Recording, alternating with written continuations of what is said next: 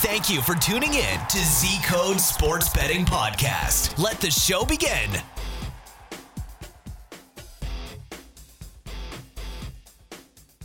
Hey Butcher, welcome back to the Z Code Podcast. Rumor has it you're one of the most active members of the Z Code community in 2020. We appreciate all the work that you've put in. Despite the year being quite dire, what are the most positive aspects you can take out of it? Yeah, for me, man, I've had a lot worse years than this. So I have, you know what I'm saying? I mean, one thing that kind of sucked about it was I didn't really get, because I went back to college and graduated, and we didn't have a graduation or nothing like that, you know, and they basically just sent my diploma in the mail. But I mean, other than that, I can't complain, man. It's been a pretty decent year. I've done real well. So with sports betting this year, having a really great year in the NFL. So I mean, it's been a pretty decent year for me. It kind of sucked when sports went out for those, I don't know, I guess few months there. But other than that, man, I've had more time to stay at home and concentrate on betting on sports or investing in sports. So that's the positive thing. Well, congratulations on completion. When I got out of federal prison, and I decided I was going to show my son that instead of me telling him he has to go to school, I was going to beat him to it, finish college. We both graduated. He graduated high school and I graduated college same time. So he's 18 now and he's about to go to college now, because I said, hey, I showed you. I didn't tell you. Now you show me. So, you know, but yeah. So, I mean, like I said, I've had way worse years than this, man. So I can't complain, man. So when we first did our recording a while back, you struck me as a person who definitely has a lot of stories to tell. There's definitely a possibility that someone could write a book about you. Yeah, I definitely got some. My stories are stranger than fiction. I got to worry about telling some of my stories because they're going to be like, no way, you know, but I've led a really crazy life. It's been a hell of a ride, I'll tell you that. The stranger, the better, I suppose. I got so many, man. I mean, but just through the years of my life, but there's been a couple of them that were pretty memorable, I guess, or memorable. Your life in general revolves around gambling quite a lot, and you put a lot of emphasis on that. I was wondering if you had any thought about what your life would be if you were to take a completely different route in life and not do gambling. Oh man, which route would I went if it wasn't for that? Man, I don't even know. You know, I never even thought about that. I'll tell you what, man. Growing up, I was a basketball player in high school and all that. I mean, I would have loved to go and play college basketball, but I mean, I don't think I was good enough to hit a D1. I probably could have played a D2 and got like a partial scholarship or something like that. But I mean, ever since back then, I've been involved in this business. So I really didn't have I never really thought about it, Jake. I guess I wanted to be a basketball player as a kid. So maybe that's what I don't know, man. I think moving forward, though, Jake, I'll tell you, I may get into some kind of counseling of kids. I'd like to counsel some kids moving forward, because a lot of the stuff that I was involved with is over now. So maybe moving forward, I wouldn't mind counseling kids around 14 or 15 when you can still catch them and make an influence on them. You know, once they get to about 18, 19, they're kind of hard to work with. So maybe counseling or something like that. I might have went into something like that. You know, I lived it, and I could talk to them. They'll take my word for it, I'm sure. You know, it's kind of, I think they'll listen to me. I hope they do when the time comes. All right. So to move the conversation a little bit, as you may imagine, as you know from experience, running a bookmaker requires a lot of people behind it. Generally, there's a lot of bodies responsible for different parts of the business. But going way back, it was just yourself and your grandpa generally your grandpa who set up the business and you were helping him out. Was it just the two of you guys, or was there a lot more people behind it back then? Well, there was more than just us, you know. I mean, it was me and my grandfather, but there was plenty of guys helping us out. You know what I mean? Mm. It wasn't like just me and him. You know, we had a crew of guys that helped us out. So because we did 4 books, right? One in kind of like every corner of the country.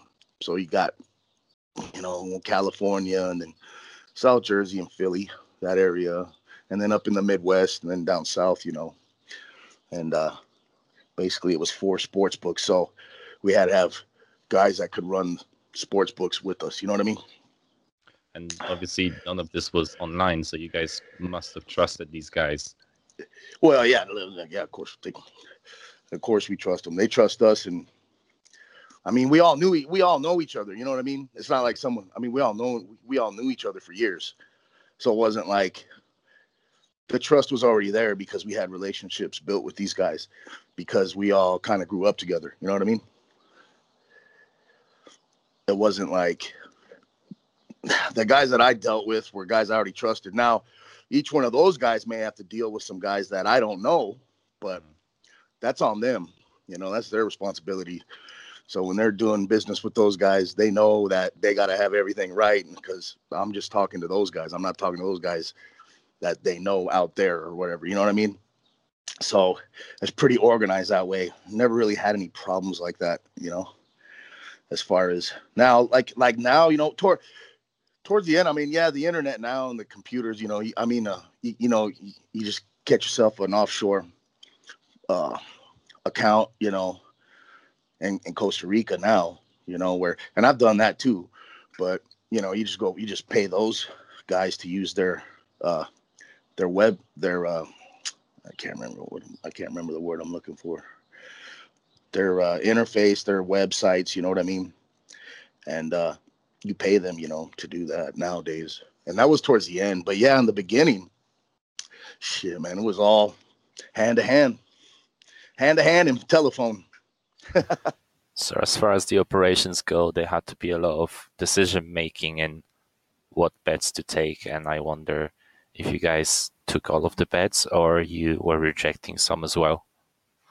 I mean, we took any bet really, but you know, if we got a big bet, you know, somebody wants to bet like 20K or something like that, then you know, you got to run that through my grandfather back then, you know. But I mean, if they're taking a $5,000 bet, I don't care. They're taking a $500 bet, I don't care. That's up to them. They know they're responsible. But when you get a guy who wants to bet like 20K on a game, you gotta make some phone calls, because I don't know who this guy is. All right, may know a little bit about him, but I want to make sure that. So that's when I would call my grandfather to make sure he was good with it, you know. But other than that, yeah, you don't want to be a book that's scared to take bets. I mean, you ain't gonna be in business very long. That's for sure. You were dealing with a lot of individuals at the time. What sort of knowledge did you have to have on these guys before you took bets from them? It's just that, you know, when it's that much money, you got to kind of like, I'll tell you, know what? I'll tell you a story. Here's a story right here. This is a perfect example of why you should just make sure you call upstairs and see if everything's good with the bet, because I had taken a bet from this lawyer who I knew, and I know he's good, you know, I know he's got money. And he hit me one week for like, I think, 15K, right? In 1 week, he hit me for like 15K. I paid him. The next week, this degenerate goes down 18K. The very next week. I'm like, this dude right here, I'm already thinking to myself, all right, this guy's got some serious problems in his life, because he's betting like a bum. I mean, he's betting like a degenerate, like he has a drug problem or something. I don't know. And man, he tried to skate on us. I was like, oh my God, dude. You know, I just paid, and that really pisses me off. You know, you pay guy 15K, and the next week he skates on you. I mean, I remember how I was so fucking pissed. I was livid, right? But we just had to calm down, and I had to try to find him, which wasn't that hard because. So I find out the apartment complex he works in. I mean, he lives in. Nice spot, right? And I go in there. I go into that parking lot one day, and I see him making sure he lives there, and he's going in and out of his house and all that. Just chilling, watching him. So it only took me like a week to find him. But all of a sudden, a lady from the office, the management office for apartments, Mm-hmm. she walks out, and it was my manager to the very first apartments I lived in San Antonio. So I knew her. Like, it was just like a gift from God. I was like, oh my God. Her name was Landy. And,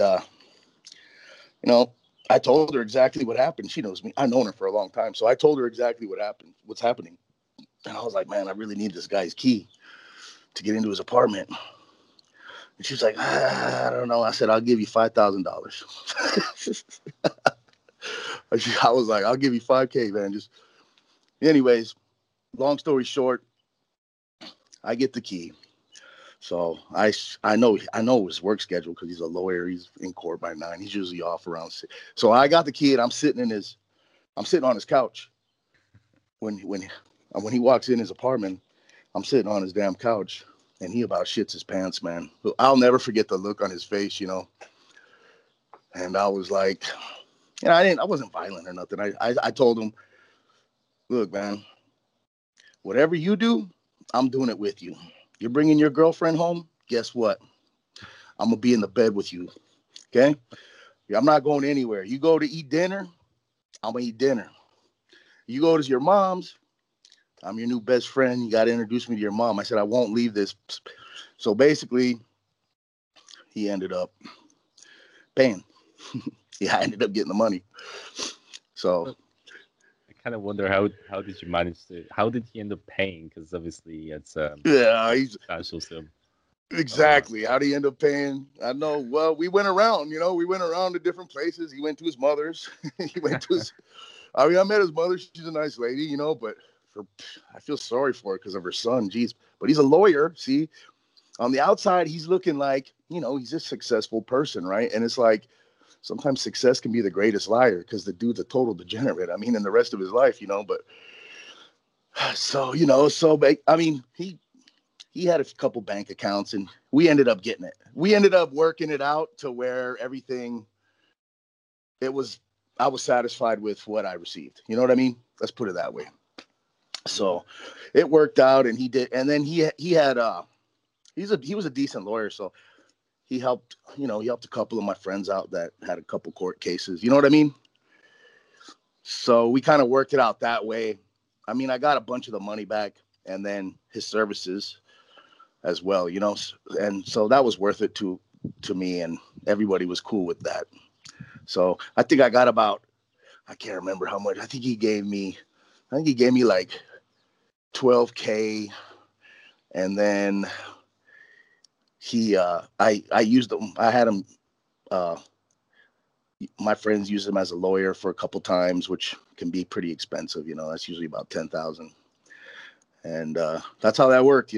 So we got our money's worth at least. This is kind of like Over our money's worth in lawyer fees. That's for damn sure. and you got the money and you got a lawyer as well at the same time. That's right. I got $12,000 cash. I know he owed 18, but hell, I at least use them for at least 30 to 40K in services, And then after that, I was like, we're squared up, we're good. And so, you Kinda see like the these whole movies. This kind of reminds me of the story of the lawyer Better Call Saul from Breaking Bad. He was also in his own personal show afterwards, which was the spin-off. But he was the type of a lawyer who was doing all sorts of businesses on the side of his actual law practicing. I never watched that, man. People talk about that show all the time, and I've never watched it. I don't watch a whole lot of TV, but yeah, I'll have to check that one out then. Sounds pretty good.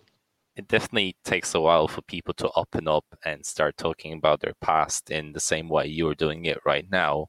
So I kind of wonder, how long did it take for you to acknowledge what happened and be open about it?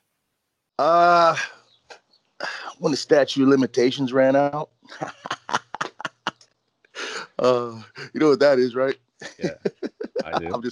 I'm just kidding, but kind of true. That's kind of true though. But hey, man, there's stories. There's nobody's getting hurt in these stories or nothing like that, you know. And I mean, you know, I don't know. That's just I don't mind talking about it. I mean, I've had to keep my mouth shut for so damn long that it's kind of fun to, like, you know, talk about some of the stories, some of the stuff I lived and stuff. I don't know. I never could really talk about it while it was going on. You know what I mean? It's not like I could tell anybody. And I like to chop it up and talk. So, But there's definitely a possibility of you having a book out at some stage. Is that possible? I was approached at actually my university a couple years ago, and they were interested in a couple of the instructors that kind of knew my life a little bit. I've got good grades in their class and all that. They were basically criminology instructors, and and sociologists. And so they had approached me with I guess an author, but I'm not right. I just told them not right now, not at this time. But you know, that's something that it's the offer's still there, but I need to have a lawyer with me and stuff, and we need to have like a discussion with them and make sure we get all the dots and I's, T's crossed, I's dotted, stuff like that. But right now, it's on hold. Well, so you still have the contact deal. yeah. You still have the contact details to either his mom or the lawyer himself. No, man. Yeah, I haven't. That man. That was a long time ago, man. I haven't seen that guy in a while, man. I'm sure you don't want to see me either. But you know, yeah, I'd probably have to hire one and pay this time.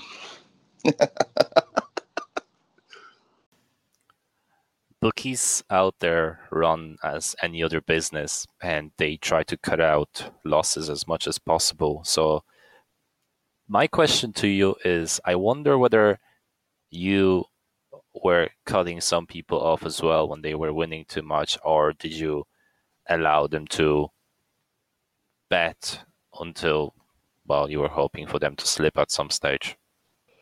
Have I cut off people because they were winning? Mm-hmm. Yeah. Oh, yeah. Sure. Yeah. I mean, I'll be. Listen, it's gonna take me 1 second to see if a guy's sharp. I'm gonna tell it by his bets he's placing. You know, it ain't gonna take. Even if he's losing them, I don't care. He ain't gonna lose them very long because I'm looking at his plays. You know, and I'm like, all right. I mean, a lot of the plays I'd be playing. If I see a guy betting, if I'm on a bunch of plays and I see guys betting those same plays on the book, I would definitely my eyes would be open and ready to see what they're going to do, because I'm not trying to. I mean, I'd let guys. There's guys that I really respected and really, really trusted. I never would cut them off. I'd take their action always. You know, it's when a new guy tries to come in with an account, you know, and then you start seeing stuff like that. Then I'm wondering, but you know, like, you know, I had some guys that were real sharp. You know what I'm saying? And I'm not going to cut them off just because they're sharp. I take their action. But there's enough losers to make money. Not to mention, I get to see what they're betting. I can play those plays myself. You know what I mean? So it's not always the smartest thing just to cut a sharp guy off. You know what I mean? And you can always lay the money off anyways. There's always a book that will take some action or split it with you. That's not a problem. You know what I mean? So I don't know. So if they're well-respected guys, I'm not going to cut them off, you know, because I don't like that. I hate that when people do that to me. So that's pretty much how I handled it, you know. And as far as the whole operations go, you do have to collect money from people and so on. And you told me. Also, rumor has it you have a dog who was collecting money for you at some stage as well. This is towards, of course, the later years. You know, he's old now, but I used to take him with me, and It was the easiest time collecting money from anything with him. He didn't have to do nothing. He's a big Doberman, man. He looks mean as hell. I did train him. I trained him every day for a year. I just started. My grandfather actually trained guard dogs for the Air Force as well. So I know how to train dogs. So I trained him to, sit, speak, shake, all that, and then I started working with him on perimeter training, just walking around the house and the yard, but never leaving it. And then from there, you get him to latch onto a toy, and then you start praising him. You don't let anybody else pet him except family members. So there's not one friend of mine or anybody outside my house that ever pet my dog. Never. He won't let anybody pet him. Now he's trained where, like, anybody puts their hand out to pet him, he's not going to let you. He's going to back off, or he's not going to bite you, but he will if you keep trying to reach at him, And so basically, and then I just train them how to attack, and you basically start when they're playing with their toys, and they start, latching onto things. That's when you start rewarding them, and then, you start getting them the whole part about fetch. Then that turns into an attack. It goes from playing fetch into an attack. It takes a long time, but they get it. Not all dogs can do it, but he's just really smart. He made me look good. I mean, I did train him, but he's just so smart. He always knew what I wanted. He could just tell. He's a great dog, really good dog. But yeah, so I'll go collect with him. I'll just tell him, sit right here, Rock, and then I say, watch him, and he'll watch the guy wherever he goes. He won't let him out of his sight. He tries to go this way, that way, and if I say get him, that's a wrap. But I never had to, because everybody was just like, all right, I got the money. Hold on, Because, it's just, to me, using a dog, a lot of guys, violence and stuff like that, that's just bad for business, man. You go over someone's house with a pistol. Yeah, everybody's scared. It's just, it's bad business. So I used my dog, man, and it was just, to me, it was just a better way of going about doing things, because believe it or not, people see a dog, they're like, especially a big Doberman. They're like, oh shit.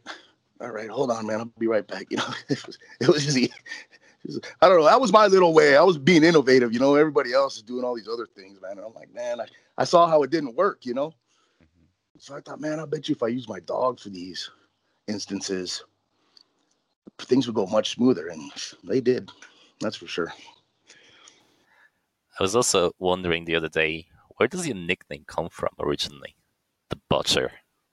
Man, that was a long, man. I've had that nickname a long time, man. It really, for one, I'm not a butcher. My grandfather's not a butcher, but we had an interest in a butcher shop. So it was up in the Midwest. And then my buddies and stuff would just, as when I was a kid, they just, I'd be out there and they come pick me up and we go, whatever, out chilling or whatever. And so I just got known to be as the Butcher. And later on, it kind of became, there was a while there where I hit some pretty big bets. I was on a real nice string. And then people started calling me the Butcher because I was slicing up bookies. And that's how it ended up. Now it's just stuck. People call me Butcher. They call me my name. I go anywhere, they're all Butcher. Hey, Butcher. Popular guy now. It's pretty crazy. Pretty crazy, man. It's pretty crazy. That's how I got it, though. Both in the community and outside of it. Yeah, man. It's pretty wild, man. And so, from my understanding, you used to be a bar owner as well.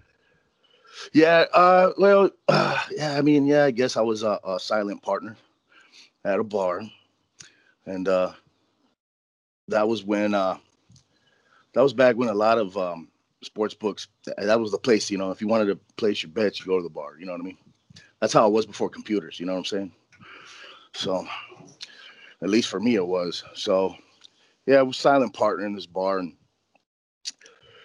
yeah, I got a story about that bar I could tell you, man. Wow. This is actually the last day I was ever at this bar, to be honest with you. And we were because it was a bar, so people come in at night drinking, and man, and our damn bouncer called in sick. I'll never forget this night as long as I live, man. And so I'm out by the door. I'm checking IDs. I hate doing that shit, right?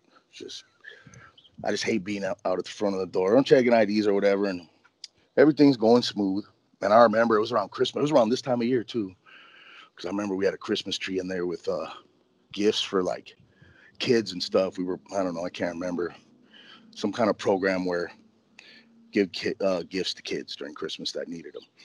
And this guy comes in, him and his brother's on some kind of drug. I don't know what, but he's geeking.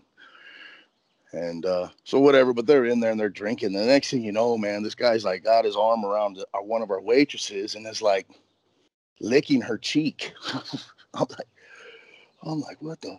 And she's like, look at it. I'm like, all right. So I get this. I choke this guy out and I drag him out the bar and I throw him out, right? He kind of hit his head on the concrete a little bit, but he ain't bleeding. He's all right. And his brother was already out there. So, he was out cold. I'm sure he woke up in a little bit, though. But so all of a sudden, they come back in swinging with like 6, 7 guys, man, just swinging on me, dude. I'm by myself until my friends came back to help me, right? But I mean, it was wild, right? Luckily, I didn't get hurt. I was able to fight them off a little bit. And then my buddies came and helped me and got him out of the bar, right? Man, about, I don't know, 5 minutes later, we hear gunfire, spraying. I mean, I'm talking like probably at least 4 or 5 different guns, right? Just spraying bullets all through the bar, man. I just remember I was like, oh, shit. I heard them all coming. They were getting closer. I ran. I jumped behind the damn bar. And they didn't come in. They sprayed it up, though. They sprayed it up, and nobody got shot. So they sure weren't good with their gun, that's for sure, because nobody got hit. But they ended up, as they were taking off, they ended up getting in a car accident, and they all died. How? What a story. Yeah, they all died. Right after they did that, they took off. They got down about a half a mile down the road, and they got smashed by another car, and all 4, there was 4 of them. They all 4 died. Wow. Like 10 minutes after that. Yeah, talk about karma. Oh, karma, indeed. Yeah, so that's my little story. That was the last night I was ever at that bar. I decided that I didn't want no part of that. We're going to have to go move to a different location. So, yeah, that was a hell of a night, man. I got so many. I got nights that were way more close than that, but I'll leave that story at that one right there. That was a pretty crazy story, because when you can't see where the shots are coming from, that's scary. You know what I mean? Because if you could see a guy and see where he's at, that's different than just hearing it randomly and then hitting through all the windows of the bar. You know what I'm saying? Mm. I mean, you got people in there. Anybody. I mean, I'm surprised nobody got shot. I can't believe not one person got hit. But especially thank God. Bar, yeah, that's crazy. Yeah. And then look what happened. Like getaway drivers so jacked up, they get smashed and they all end up dead. So, I mean, honestly, they had it coming. I mean, my God, look what they did. Sadly, just like most stories, there's a lot of ups and there's a lot of downs. Well, as your case, sadly, you had to go into prison. So can you tell us of your general memories from that event? As I'm aware, even behind bars, you were still very much involved in sports. Okay, let me tell you. So first, let me tell you, when it happened, I remember, right? Because I just got out the shower and I was outside. It was February, I think, or January, and I was restringing some sweatpants, right? Yeah, I was outside and like I heard it was the ATF. I heard them in the feds.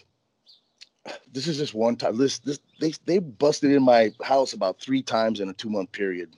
But anyways, so I was standing out and I heard it, right? But all I had was my cell phone. I was in some sandals, no shirt, and I was trying to restring my sweatpants, right? Because that string had came out of it. So they were like falling down.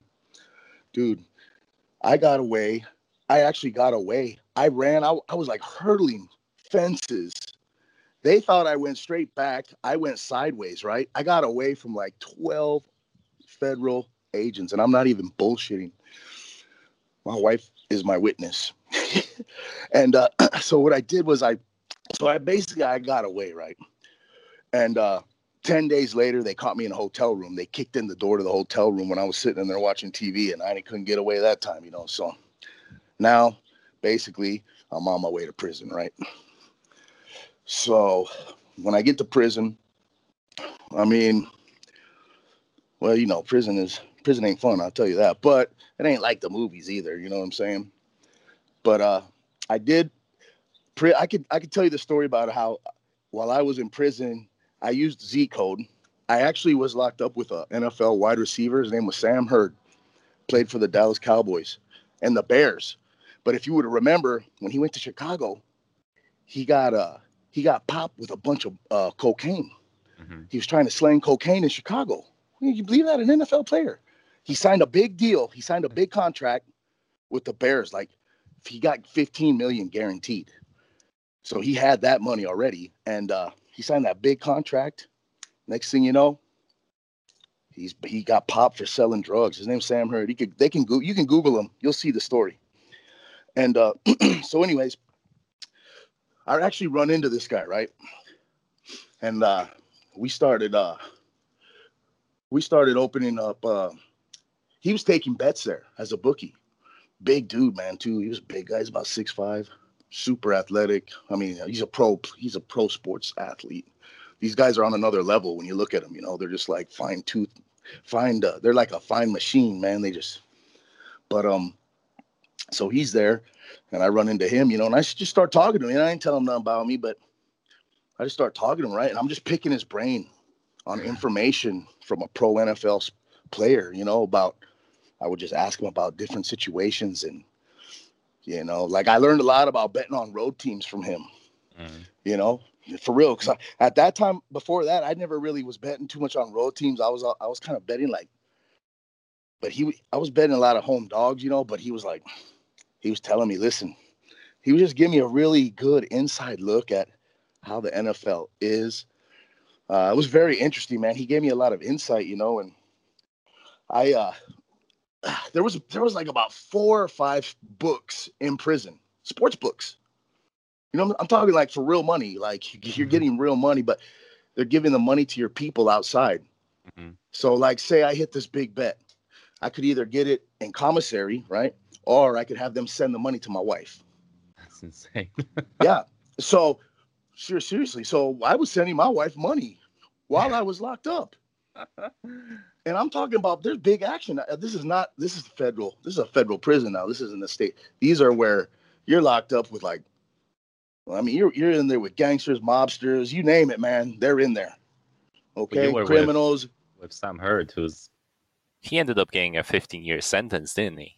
Yeah, 15. Yeah, he got a 15-year sentence. Wow. 15-year sentence for that.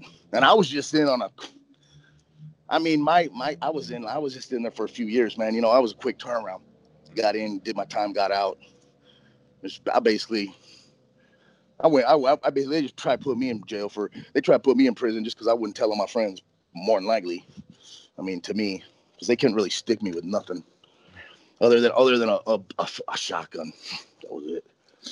So well, you were guys in the same cell or just no, in the same prison? Same. He was in another housing unit, but in a federal prison, you're able to move around a lot. You know, it's you know, they unlock. I mean, you have some times when you're on lockdown and stuff, but a lot of times you're able to move around, go to the rec yard, stuff like that. So, you know, that's where I would talk to him, or when we were in the chow hall eating. You know,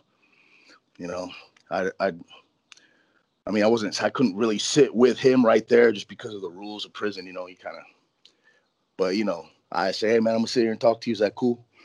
Because, you know, and he's like, yeah, man, sit down. So then I sit down and talk to him, you know, because federal prison's kind of like it's kind of like a segregated, you know.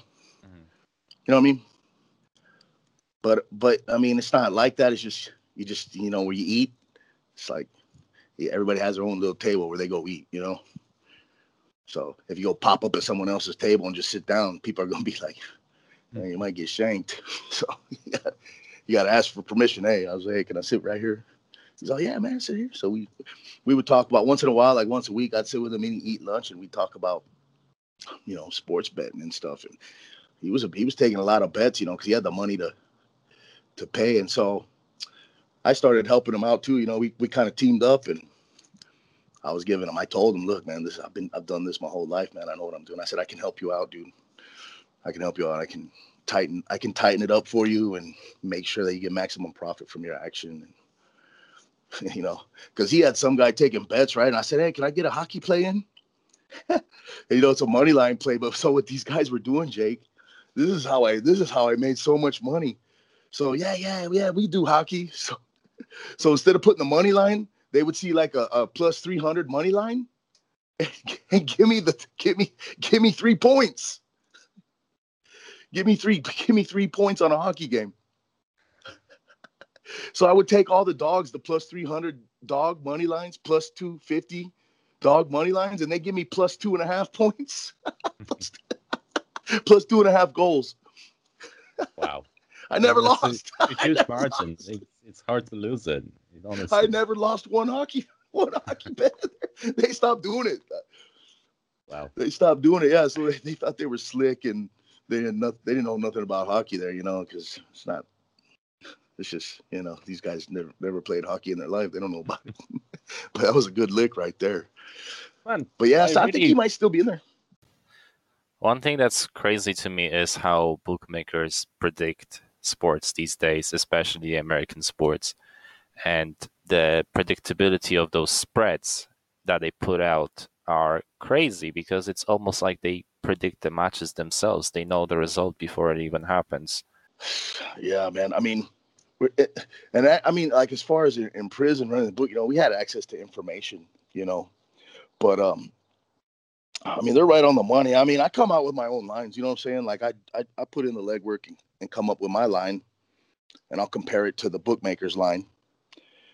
But see, in prison, you don't have all that information to come up with your own line. You know what I mean? Yeah, of course. But yeah, they're really close. And almost every line I do is almost really close. But sometimes I have my line comes out a little where I get maybe 2-3 points of value on a basketball game, Like yesterday with Oklahoma, I did their line, and I had Oklahoma as like a 4-point favorite. And I got them at a pick 'em. See, the book was off there, see?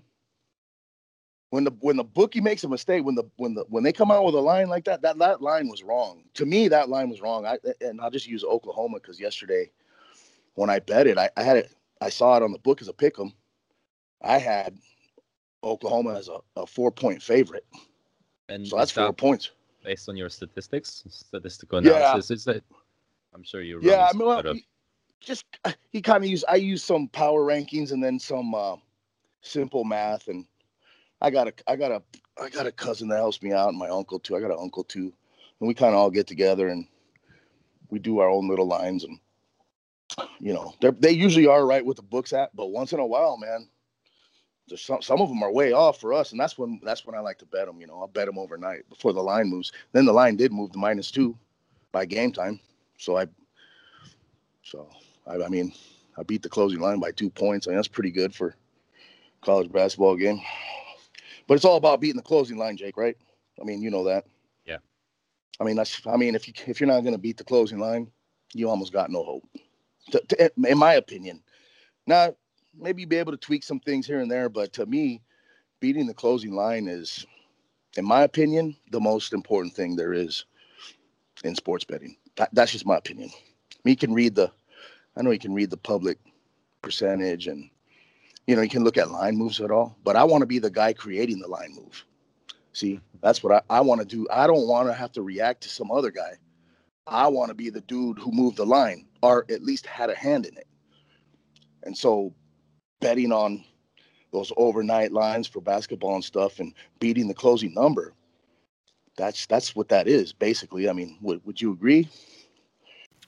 One thing about doing the podcast is that generally you get to talk to people who are the ones watching the lines, the movement. Thanks to the Z-code tool, line reversal, you can see what's happening with the market.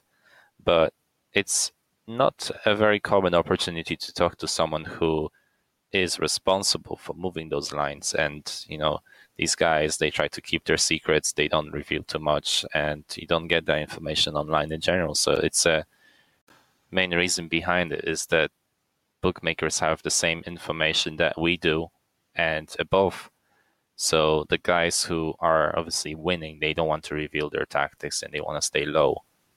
Yeah, and exactly. And that's the thing, Jake, is when you got a guy who's constantly beating the closing line, he's not gonna share that very often, because if he does, then his edge could get taken. And it's all about the edge, right? I mean, you want to get an edge, you need to find the edge on the sports book, because they already got theirs baked in at -110 or more, right?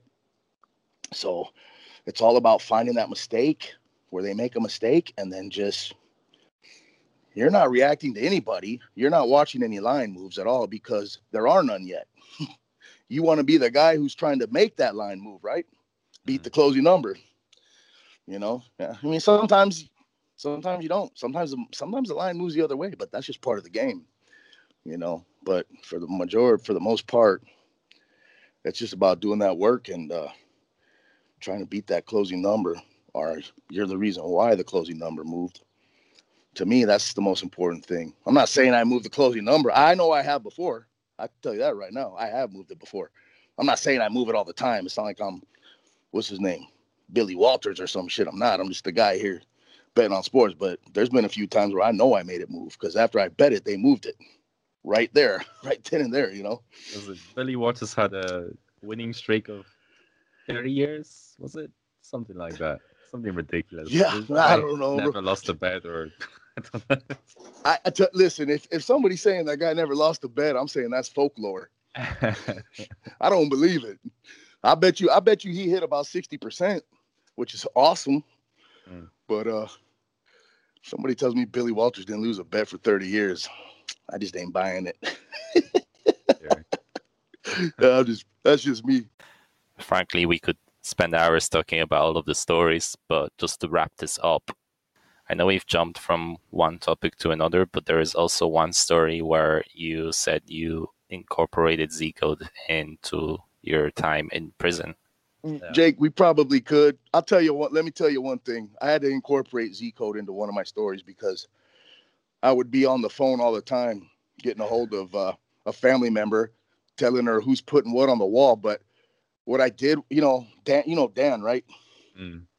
That guy, the kid Dan. Yeah. With Z-code. Well, to me personally, I think that kid is so sharp. But I used his Eats Meets West while I was locked up in prison to make money, because all I needed was a schedule.